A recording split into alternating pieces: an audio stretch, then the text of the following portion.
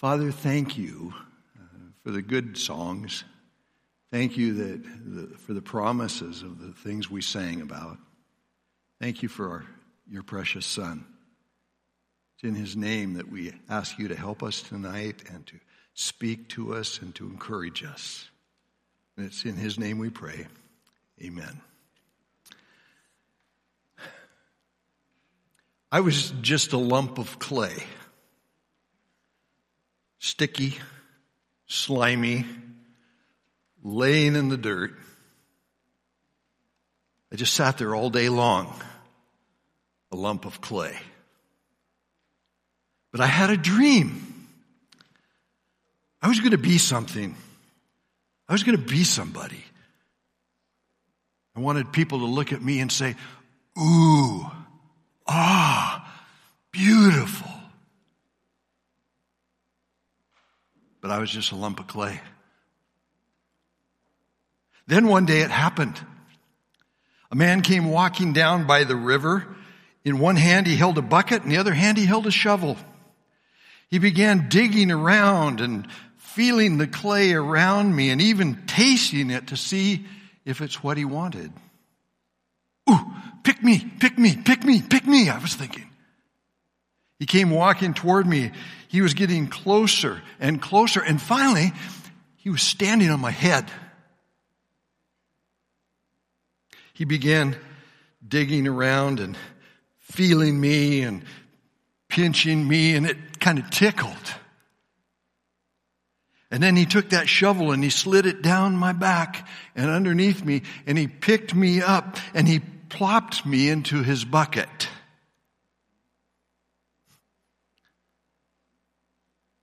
Then he carried me back to his shop. He brought me to his workshop and he picked me up out of his bucket and he plopped me on his workbench. Or I thought it was a workbench. And I had a dream that I was going to be someone. I was sure that he was going to take me and fashion me on his workbench into something that was beautiful and that people would love to look at. I thought maybe he'd make me a beautiful picture or a beautiful vase that would sit in a palace or a place of prominence. I'd be sitting on a pedestal under some bright lights. And people would walk by and they would look at me and they would say, ooh, beautiful. And all of a sudden I started spinning and spinning faster and faster. I was getting dizzy and I wanted, but I didn't. I held it. I felt his hands putting pressure on me, pinching me, poking, prodding, stretching, forming me into something that I just knew would be absolutely beautiful. And then he took me off the wheel and he put me in a little box and he closed the door. And it began getting hotter and hotter and hotter until it was so hot I began to sweat just dripping off of me. And then in a while he came back and he took me out of that hot place and it took me into a room filled with all kinds of other beautiful pots and vases, and he put me on a shelf. I couldn't wait until he left so I could get a look at myself. And as soon as the workman left, I looked down and I couldn't believe what my eyes beheld. I was just an ordinary clay pot. I was not beautiful. I was just a clay pot.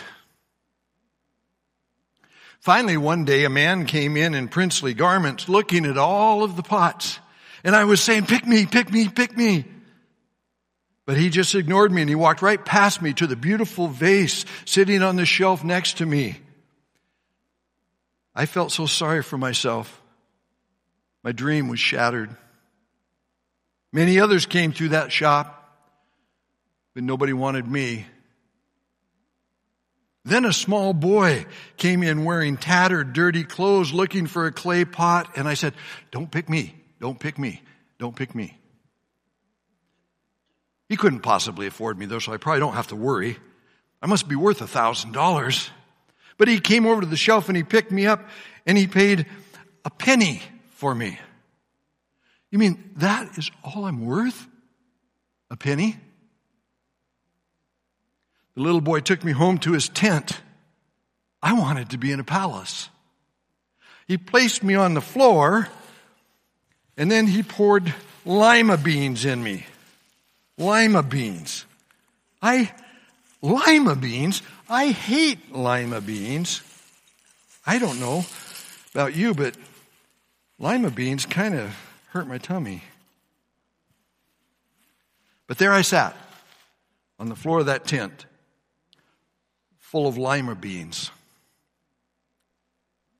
The longer I was in that tent, I could tell that the owner of the tent was a man of some importance. He seemed to be a general of some kind, and there seemed to be some kind of big battle coming up. He had an army of 32,000 men. One morning, very early, while it was still dark, I heard the general talking with someone I couldn't see. I heard this voice tell the general that his army was too big.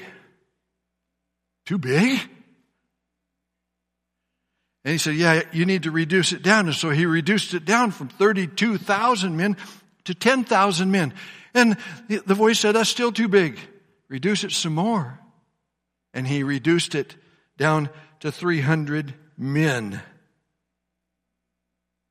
The inside of the tent was filled with excitement, and it was preparation time for the battle that was coming.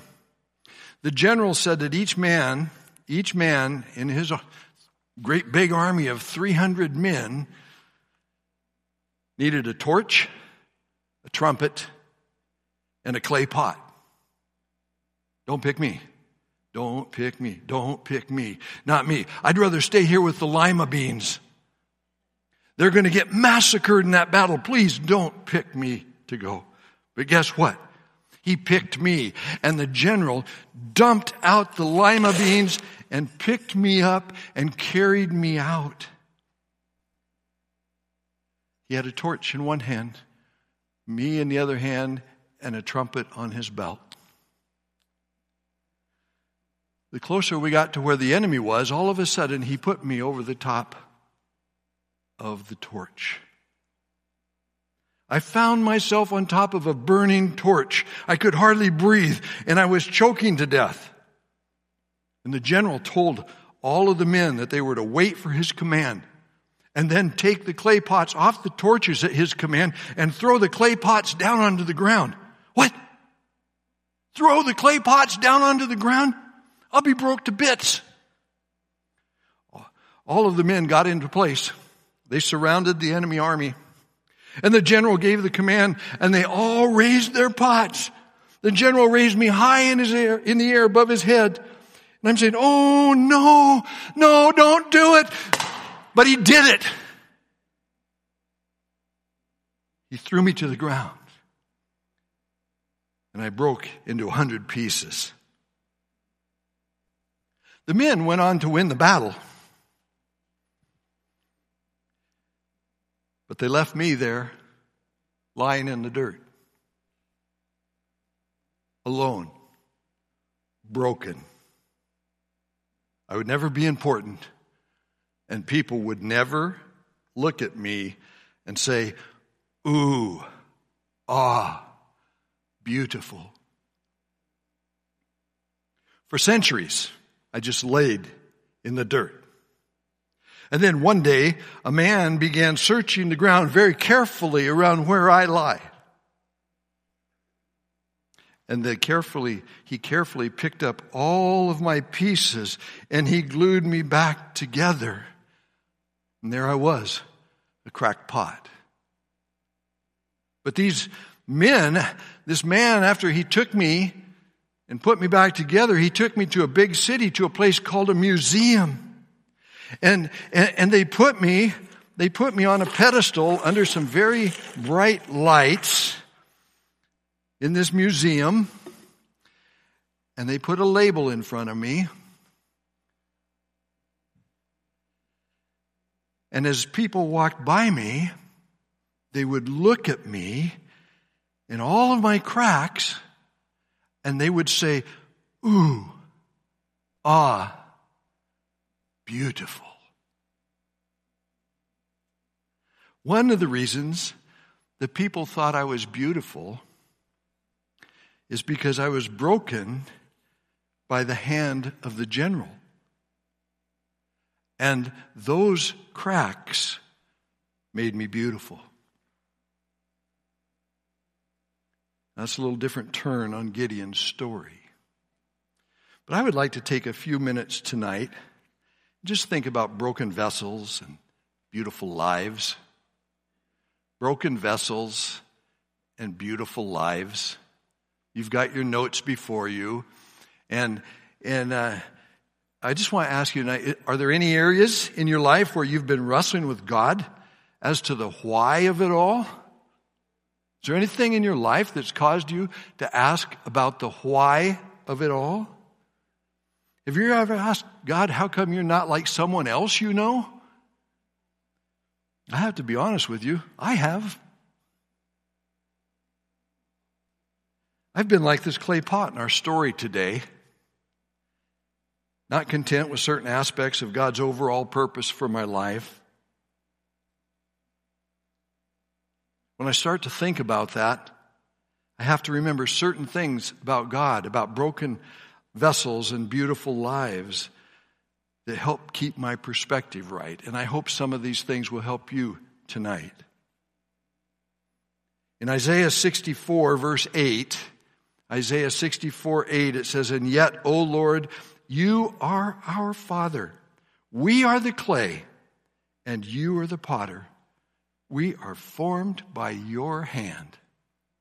Sometimes when we wonder about what God is doing, we just need to remember that God has made us, He has formed us, and He's carrying out His purpose in our life. Number one, God is the God of broken plans and busted plays. God is the God of broken plans and busted plays. God is sovereign over everything that happens in our life. Nothing that happens to us and nothing that we think is a handicap to us has taken God by surprise. He has marked out our path. In Jeremiah 10:23, he says, "I know, Lord, that our lives are not our own. We're not able to plan our own course. And it's a good thing because God has it marked out for us." Sometimes you may think that life is just one big broken play and none of your plans are going right. But always remember, God is in charge and not us. And He will have His way in our life. What seems broken to us is often right on course with God. Number two, cracked pots bring glory to God, not to themselves. Churches are full of cracked pots. Kathy and I read this week when we were up at the marriage retreat that our church services are the most powerful when they are full of broken people, and I believe that. When our church services are full of broken people that know the one who has designed them, knows all about the cracks, that's when there's power in a church. I find joy in that because I love to see how God has put together the pieces of a broken life to bring glory to Himself. Don't you? Nothing more beautiful than that. And so many times we're looking at the most broken pot and we're able to say, "Ooh, ah, beautiful." In Jeremiah 18:4, "And the vessel," it says in Jeremiah 18:4, "and the vessel that he made of clay was marred in the hand of the potter. So he made it again into another vessel, and it seemed good to the potter to make." I love that picture. We may find ourselves cracked and broken, but we're still in the hands of the potter. And we might be broken up, but we're contained in his hands. And he remakes us. And he reforms us into what he's designed all along. We usually get the most discouraged when we don't think anyone notices us or needs us, like this pot. But God wants you to realize that your life is to bring glory to him, not yourself.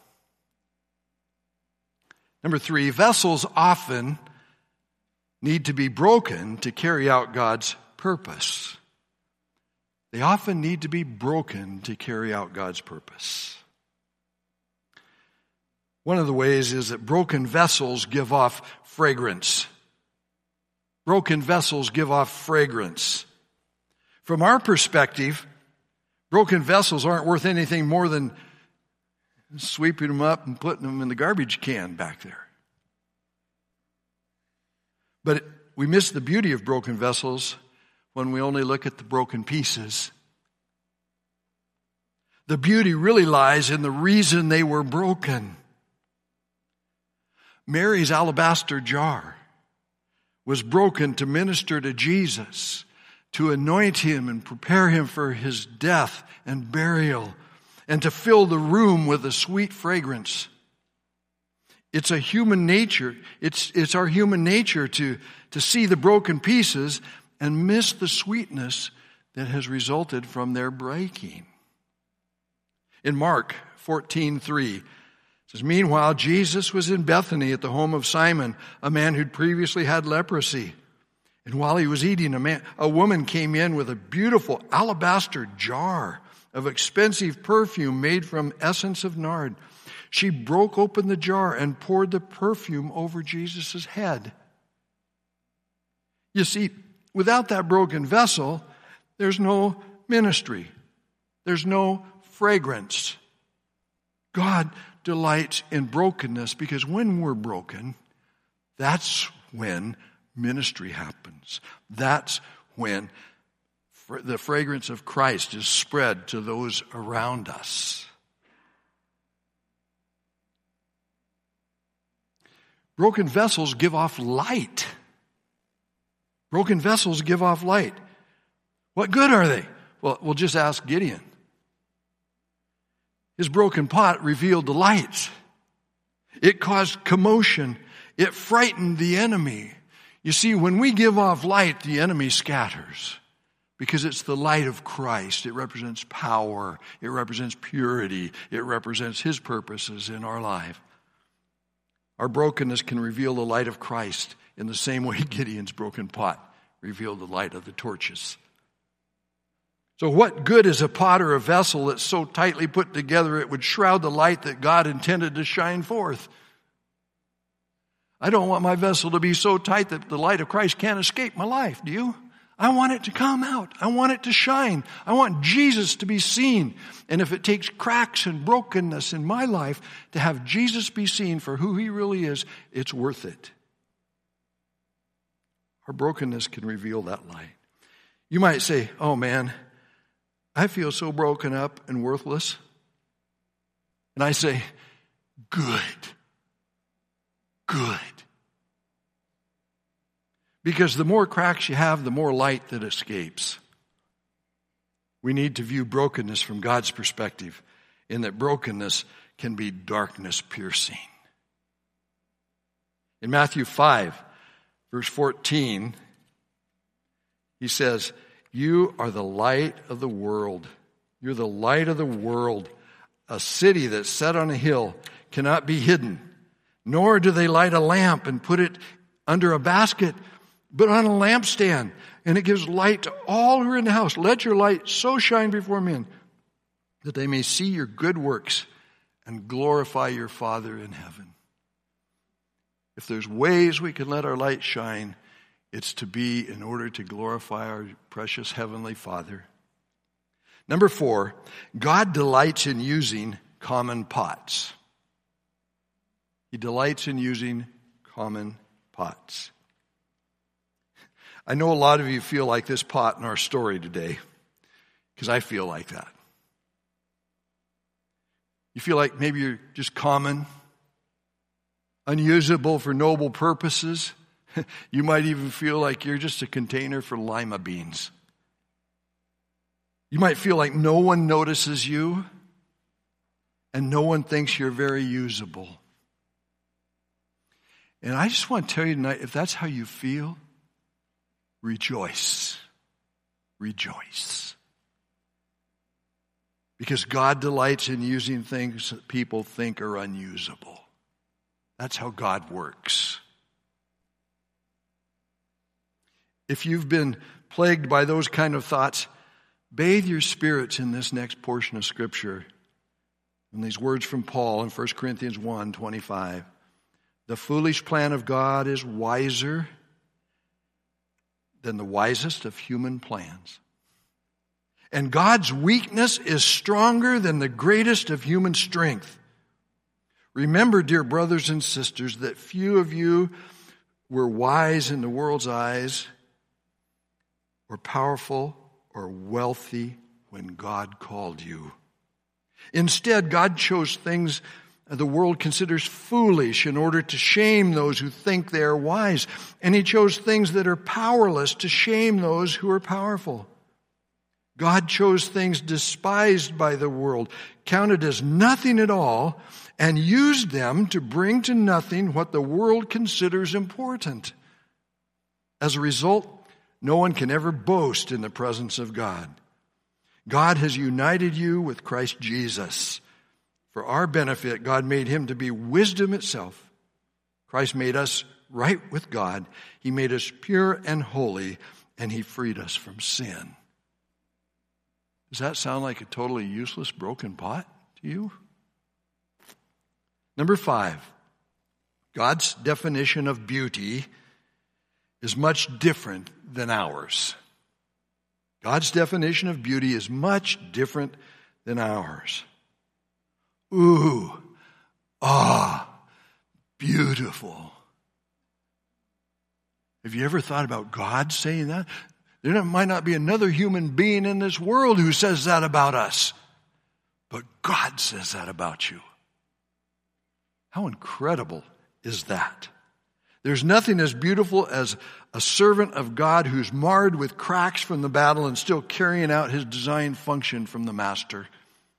To God, you're beautiful when you're carrying out His purposes for your life. The crackpots who are waiting for the acclaim from fellow crackpots are waiting in vain.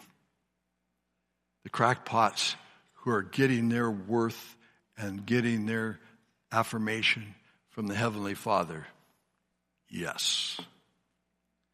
But the broken vessel who's waiting for the words from Jesus, well done, thou good and faithful servant, enter into the joy of the Lord, are waiting for the ultimate, beautiful. They are.